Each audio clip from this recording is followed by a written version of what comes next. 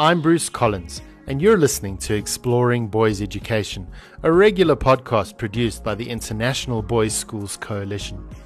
I cannot believe that we're already on episode 4 of season 2, and I want to thank all of you who listen regularly and contribute to our shared discussions about educating boys. We'd love for you to share Exploring Boys Education with your broader school communities and beyond. All of our past episodes are available on Spotify, Apple Podcasts, Google Podcasts, and other platforms. Parents and others can benefit from the insights shared by our guests. This episode is thematically connected to episode 2, in which Natasha Devon speaks about the mental health of boys, in that we delve into what it means for boys' schools to be intentional about their students' social and emotional well-being. But before we hear from Tim Jarvis, Senior Master Pastoral at Michael House in South Africa, I'm happy to have my colleague and COO, Amy Ahart, join me again for the IBSC Newsreel. Hi, Bruce and listeners. It's good to be on again to share about current and future IBSC programs. Amy, our current scheduled online classes are running well, and we have a number of faculty from boys' schools worldwide participating in both our new Boys and Belonging class, as well as our Teachers New to Boys Schools class. That's correct, Bruce. And anyone listening who missed out on those opportunities are able to sign up for the next round of classes, which will be hosted from February to March 2021. Also, we have heads of school from around the world who are currently participating in our new Ideas Lab program and the Headways program, which we run in partnership with the National Coalition of Girls' Schools, is also on the go. Our Parenting Boys speaker series also kicks off this week with our first keynote on the mental health of boys. And while registration for this first event is now closed, we have a second keynote planned for November 17th, featuring social media law expert Emma Sadlier speaking about boys and social media. Amy, this speaker series is open to educators and parents at IBSC member schools, with each session in the series including a 45-minute pre-recorded keynote address, followed by an asynchronous conversation with fellow participants and the speakers on a discussion board. Participants have access to this content and conversation for 3 consecutive days. And in this time, they can comment on the keynote, interact with the speaker, share their own resources that may benefit others, and learn from the information that global colleagues and parents contribute, and more.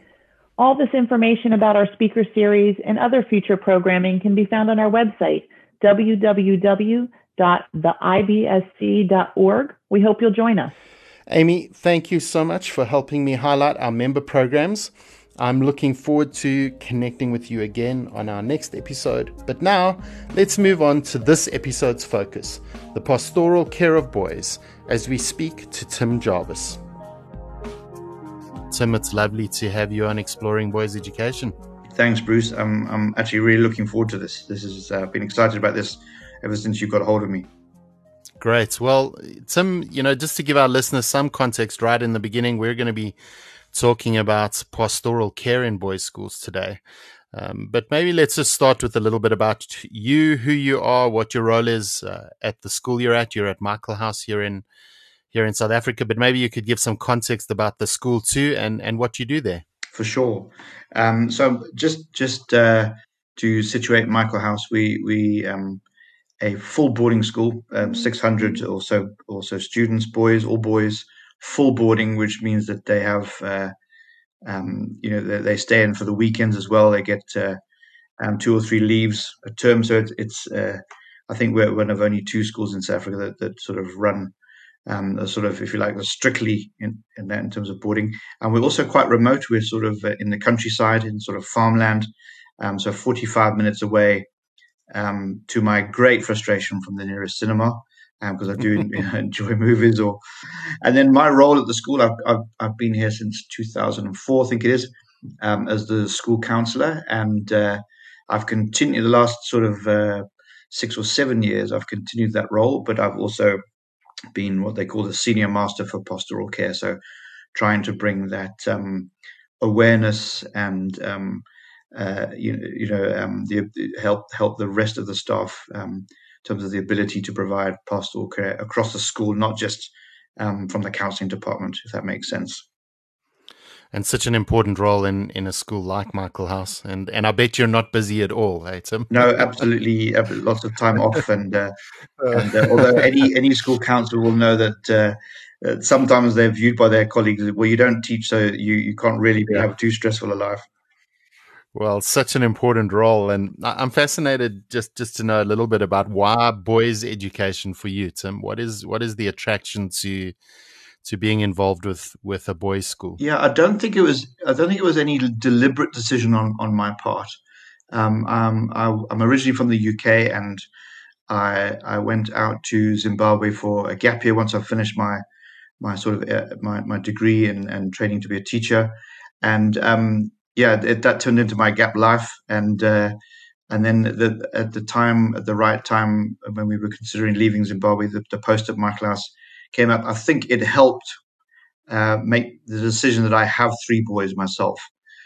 So in terms of their education, it made a lot of sense to take the post. So I think with hindsight, I can look back and say that that I've really benefited from being in a boys only environment, and sort of grown to get to know that role of working with sort of in a single gendered school with boys, get to know what that takes and what that means. I don't think I knew at the time when I took on that post. I was thinking more just general school counselor, and so I don't think I knew at the time just how specialized, I suppose, that sort of providing pastoral care for boys is. So that's something that wasn't a factor in the decision, but has become something that's apparent. So I mean, for example, Bruce, I mean, you all know this. You've worked in boys' schools, but we had an exchange teacher exchange from a school in Canada, and he was from a co-ed school, and we were doing our interhouse productions, and the boys on the stage, drama productions. The boys on the stage were very happy to sing, dance, act, and he remarked that they wouldn't get their boys to do that because they would be too self-conscious in front of the girls, for example. So I think there are certain things that allow with only having boys there that give boys freedom in certain ways, to sort of express parts of their identity that they might not in other situations. That said, I'm not necessarily like boys' schools are the only way. For me, it's very much horses for courses. Some boys that are boys only school is exactly the right thing. For others, that may be the wrong thing. So for me, it's there's a time and a sort of place for everything. And for some, boys' schools are exactly what they need. So Tim, it's great, as I said, to have you on this podcast, and great to hear what you are busy with and where your interests lie and your passions lie. And we're going to pivot to this whole idea of pastoral care in boys' schools now. And I love stories. I think there's power in narrative, and I've been privy to a story that you share about an engagement with a boy, and maybe we could start there. And we'll end this time with the conclusion of that story as well. But I think it'll set up well what we're going to talk about today. The one day I had a knock on my door. It's a few years back now, and in walked a boy, and he was clearly under the weather. Shoulders were hunched, eyes down. He just had that look of someone who wasn't coping.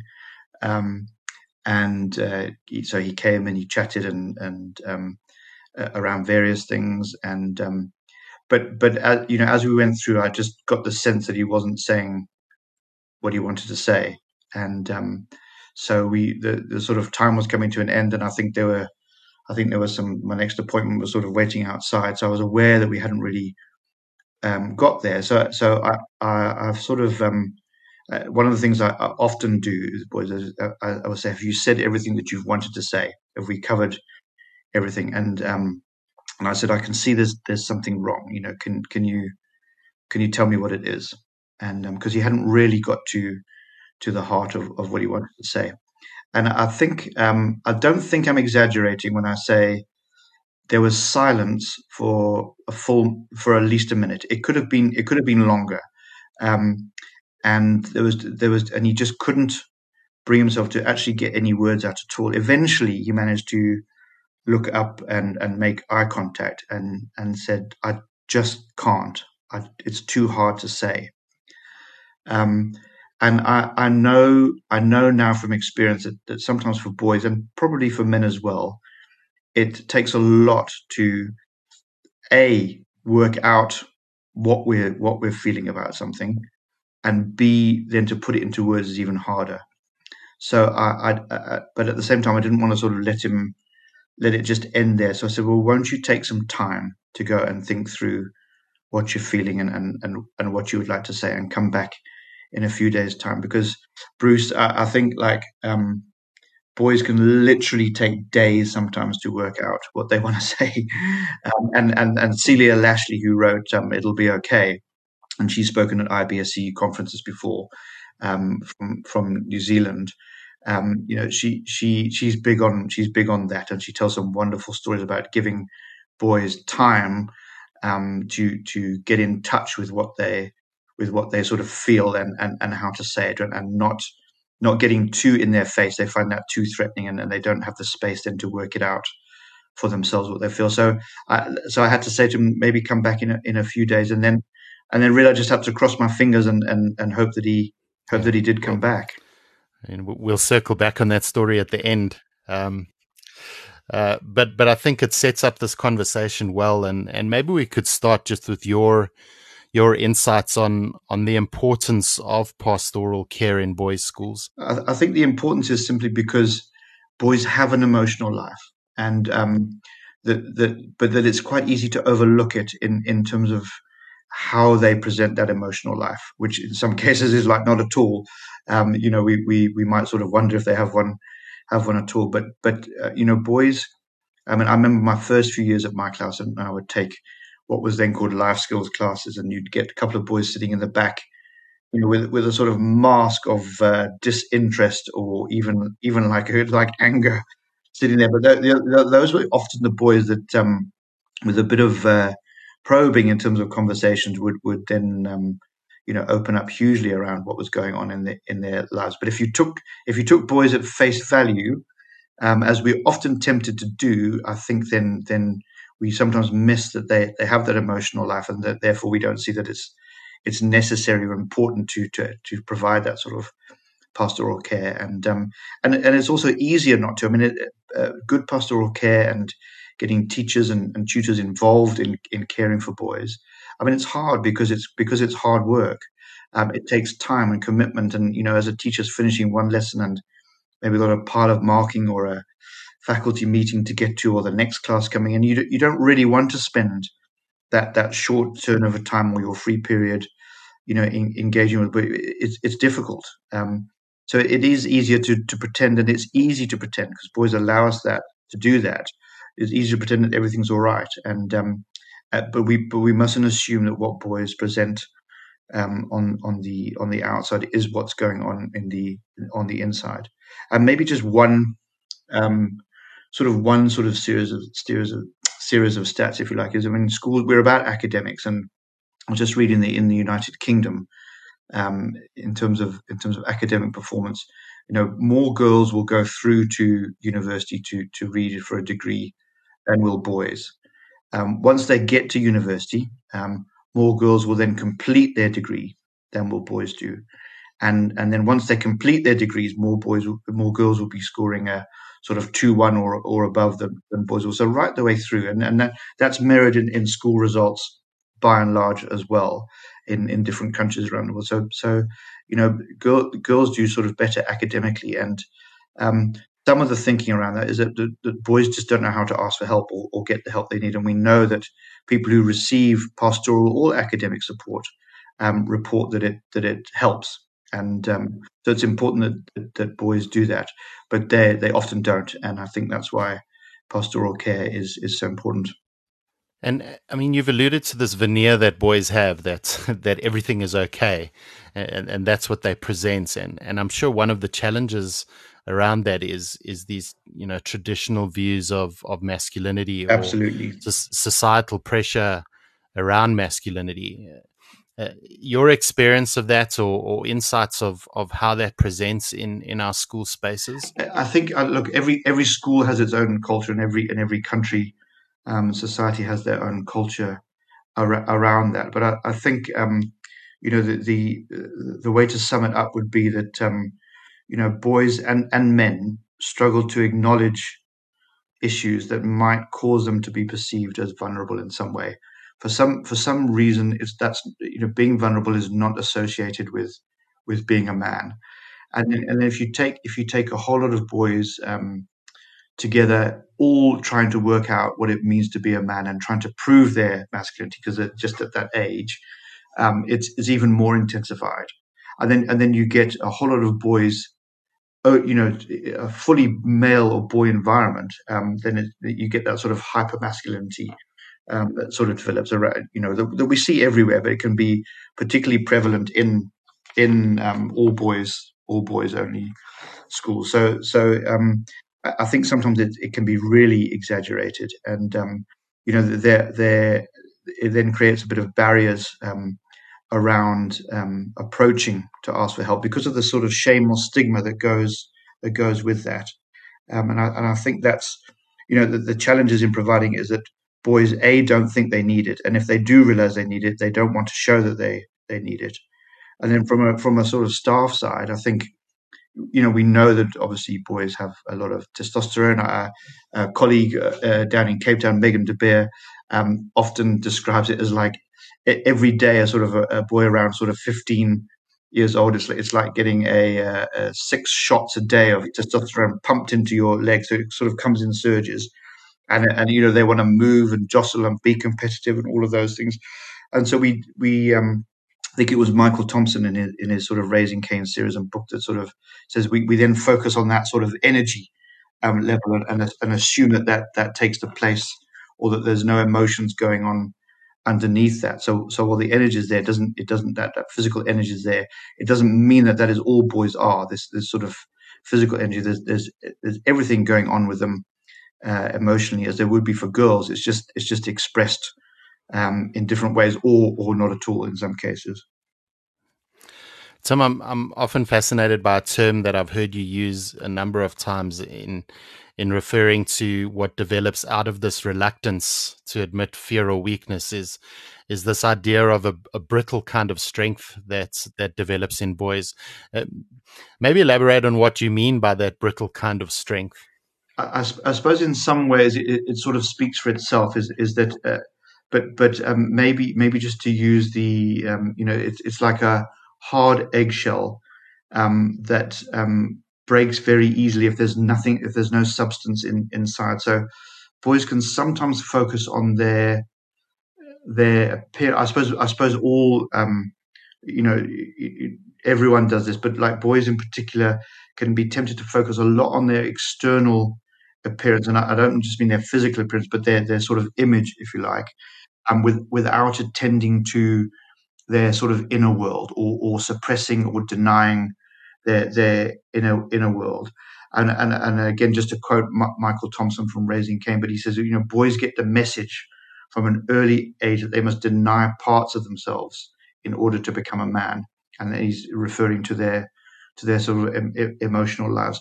And so you get on the surface a very strong, competent, successful person, but the minute there's any real sustained pressure, they just sort of crack. So I suppose brittle is used in that sense. Fragile might be another word, but they wouldn't appear to be fragile. They might appear to be quite robust, but underneath, not really. And I think that's one of the biggest lessons I've learned.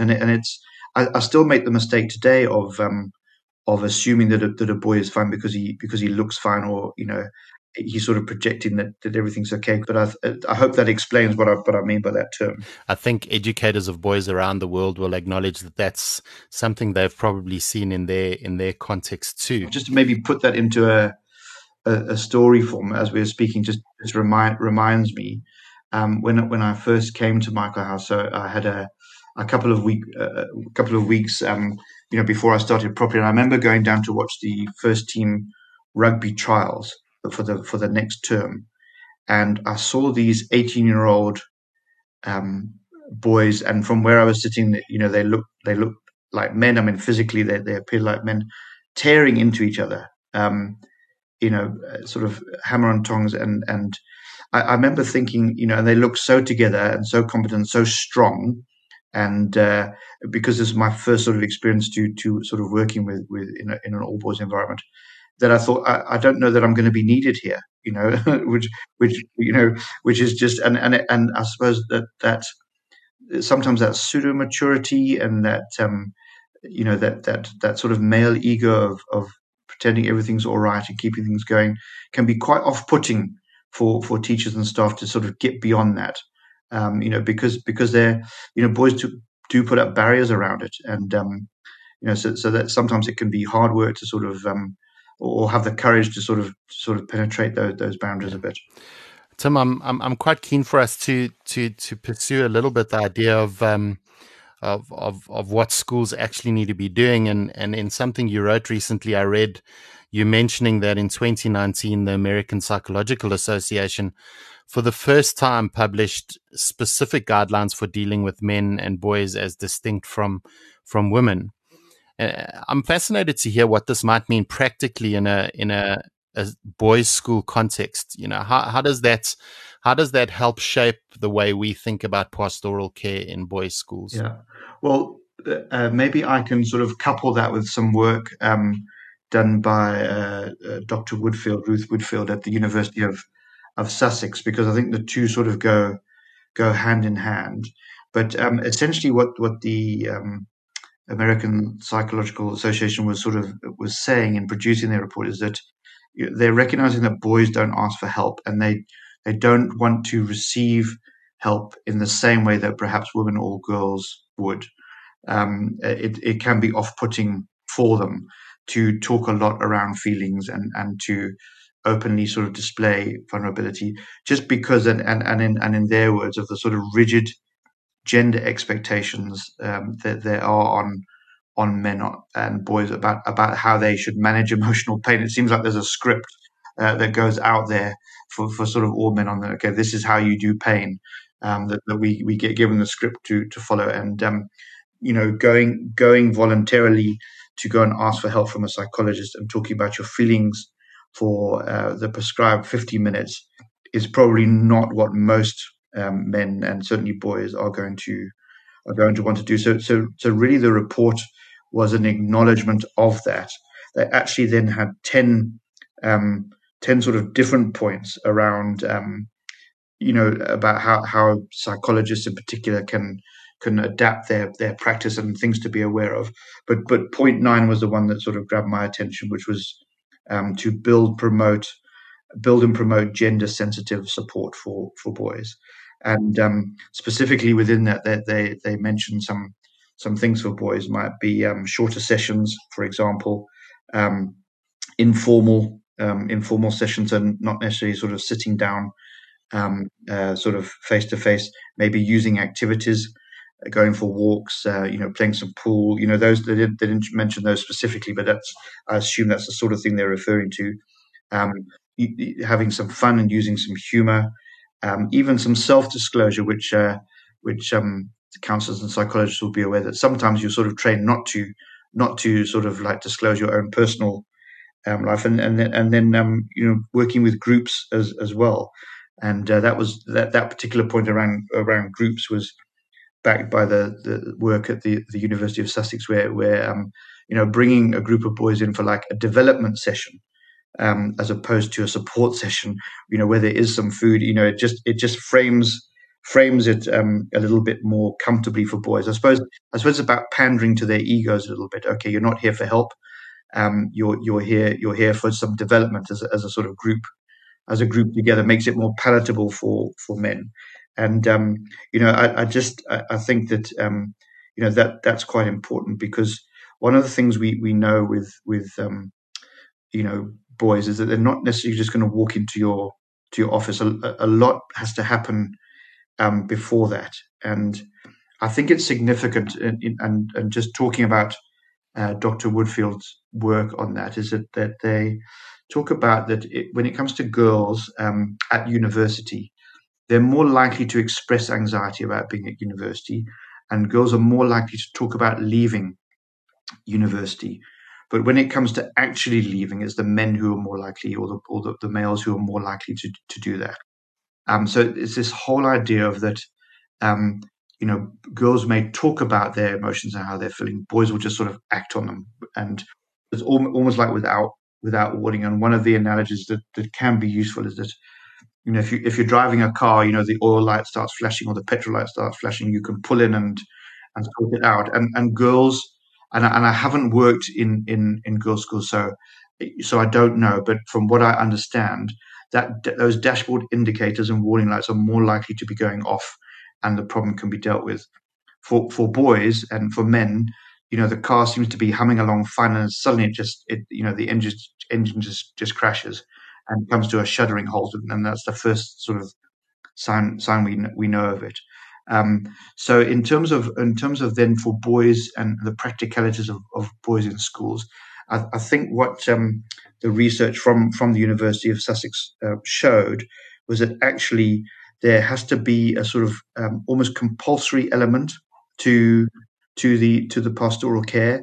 So that doesn't mean you sort of march everyone into a counsellor's office, but it may mean, and what's quite big at the moment is digital tracking of mental health. So programs like AS tracking, for example, where sort of all boys complete surveys, and there's then signposting around where there could be issues. So that would be one example. It might be obviously the provision of things like life orientation here in South Africa, or personal and social health education, where there's a proactive element to what's provided, so that it's not just left to boys to decide if they want to go for help or not, but they actually have to they're actually sort of channeled towards that help. So there's quite a lot around that can be done in schools, I think, not just relying on traditional counselling, but on but on making sure boys come across the right paths where they can be noticed if they need help, and where they can be pointed in the right direction. I suppose, many of our schools run advisory groups, like they term it in the United States, or possibly in our context, or in the UK, you would have tutor groups, which are essentially smaller groups of boys together with a mentor teacher, and a lot of what happens in there, possibly and in many schools, is around pastoral care, or noticing where boys are at. In your experience, what is the importance of these tutor or advisory groups? Yeah, that's a really good question, and it's I think across the world sometimes schools struggle to get tutors and sort of academic staff engage with youth groups, and to see the the importance of it. But I think the research shows time and time again that it's critical. In fact, in that same University of Sussex study, where they said try and make sort of your care of boys have a compulsory element to it. They also mention the role of the tutor as being absolutely key in that area. So if you have a tutor who's invested in the well-being of that particular male student, and can proactively point them in the right direction of getting support, that's like everything. And I also know that the IBSC have I hope I pronounced the names correctly, but is it Reichert and Hawley? I hope I'm pronouncing that right. They did that work. I think it was 2012, for whom the boy toils, and in that case they were talking more about the sort of teacher-student relationship, but they made some really important points from their research around what a teacher or a tutor or an advisor can do in a group setting for a boy, and the sort of characteristics that come through there, that um, a tutor or teacher must sort of reach out to the boy. So that's why tutor groups for me are so important, because there's a set number of times a week, or maybe it's once a day. Every school is slightly different, where that boy and that teacher will meet, and there is a specific time put aside, if you like, to discuss, or opportunity to discuss that boy's well-being. And I still remember quite vividly being at a conference around bullying, some 10 years or so now, and they talked about the importance of teachers or adults being both available and invitational. And for me, that's what tutor groups can provide. There's an availability there to speak, and it creates time for boys and tutors to speak about perhaps non-academic things, although academic could be part of it as well. But it's also an invitation to boys, and having tutors or teachers sort of inviting boys to come and talk if things aren't going well is critical, because I know from personal experience that if boys see that you are too busy, they're not going to come. I still have a case that a boy pitched up at my door, and I was in the middle of a critical email, and I said, "Look, give me 2 minutes, and I'll be with you." And he could see on my face, I think, in my body language that, "Ooh, really, somebody walking was like the last thing I needed." And he never came back. He said, "Sure, sir," and he never came back. And I couldn't, and I hadn't taken cognizance carefully of like who it was, and so I think boys are very sensitive to if staff are really interested in their well-being or not, and so I think that's what tutor groups, if done properly, can provide that. Tim, I think that one of the biggest takeaways from this conversation for me is with whatever way boys' schools structure their pastoral care and whatever they have in place, there's an intentionality around this issue that needs to be considered, and that it is that important for schools to care deeply about the emotional lives of boys, that they need to think carefully about what are the structures and things that they put in place to make that possible. So I want to come back to your crossed fingers, Tim. Yes. We left your story right in the beginning, and you crossed your fingers and hoped that this young man would come back. How did that story end? Well, he did come back, and it was a few days later, and he was able to put into words just how much he was struggling, and as we talked about it turned out he was quite severely depressed, and had been for some time, but for various reasons, sort of culture, family background, it just wasn't a thing that he could easily open up about or to. I'm going to wrap up our conversation with a quote directly from you, and I think this struck me as I've read things that you've written. But you say this, Tim: the easier we can make it for boys to be emotionally courageous, the better for everyone. And I think that really strikes me as true and as valuable. And so I want to thank you for your time. I want to thank you for your insights. And I want to wish you all the best for the work you do with boys at Michael House. And I trust that what you have shared today will also give impetus and will have impact in teachers' ears around the world. So thank you very much for your time. It's only a pleasure, Bruce. I've really enjoyed it. We'd love for you to share your thoughts with us. What strategies does your school employ to maximize the social and emotional well-being of boys? What really resonated with you as you listened to Tim? Connect with us via email on ibsc@theibsc.org or drop us a note on Twitter @boysschools. Lastly, I'd encourage you to visit Tim's blog. There's a Hardy-Dar in My Garden is what it's called, and on his blog he writes about pastoral care, educating boys, and education in general. There's a link to visit his site in the episode notes. Until our next episode, in which we speak to author Dr. Shimi Kang about her new book, The Tech Solution, keep safe and keep well.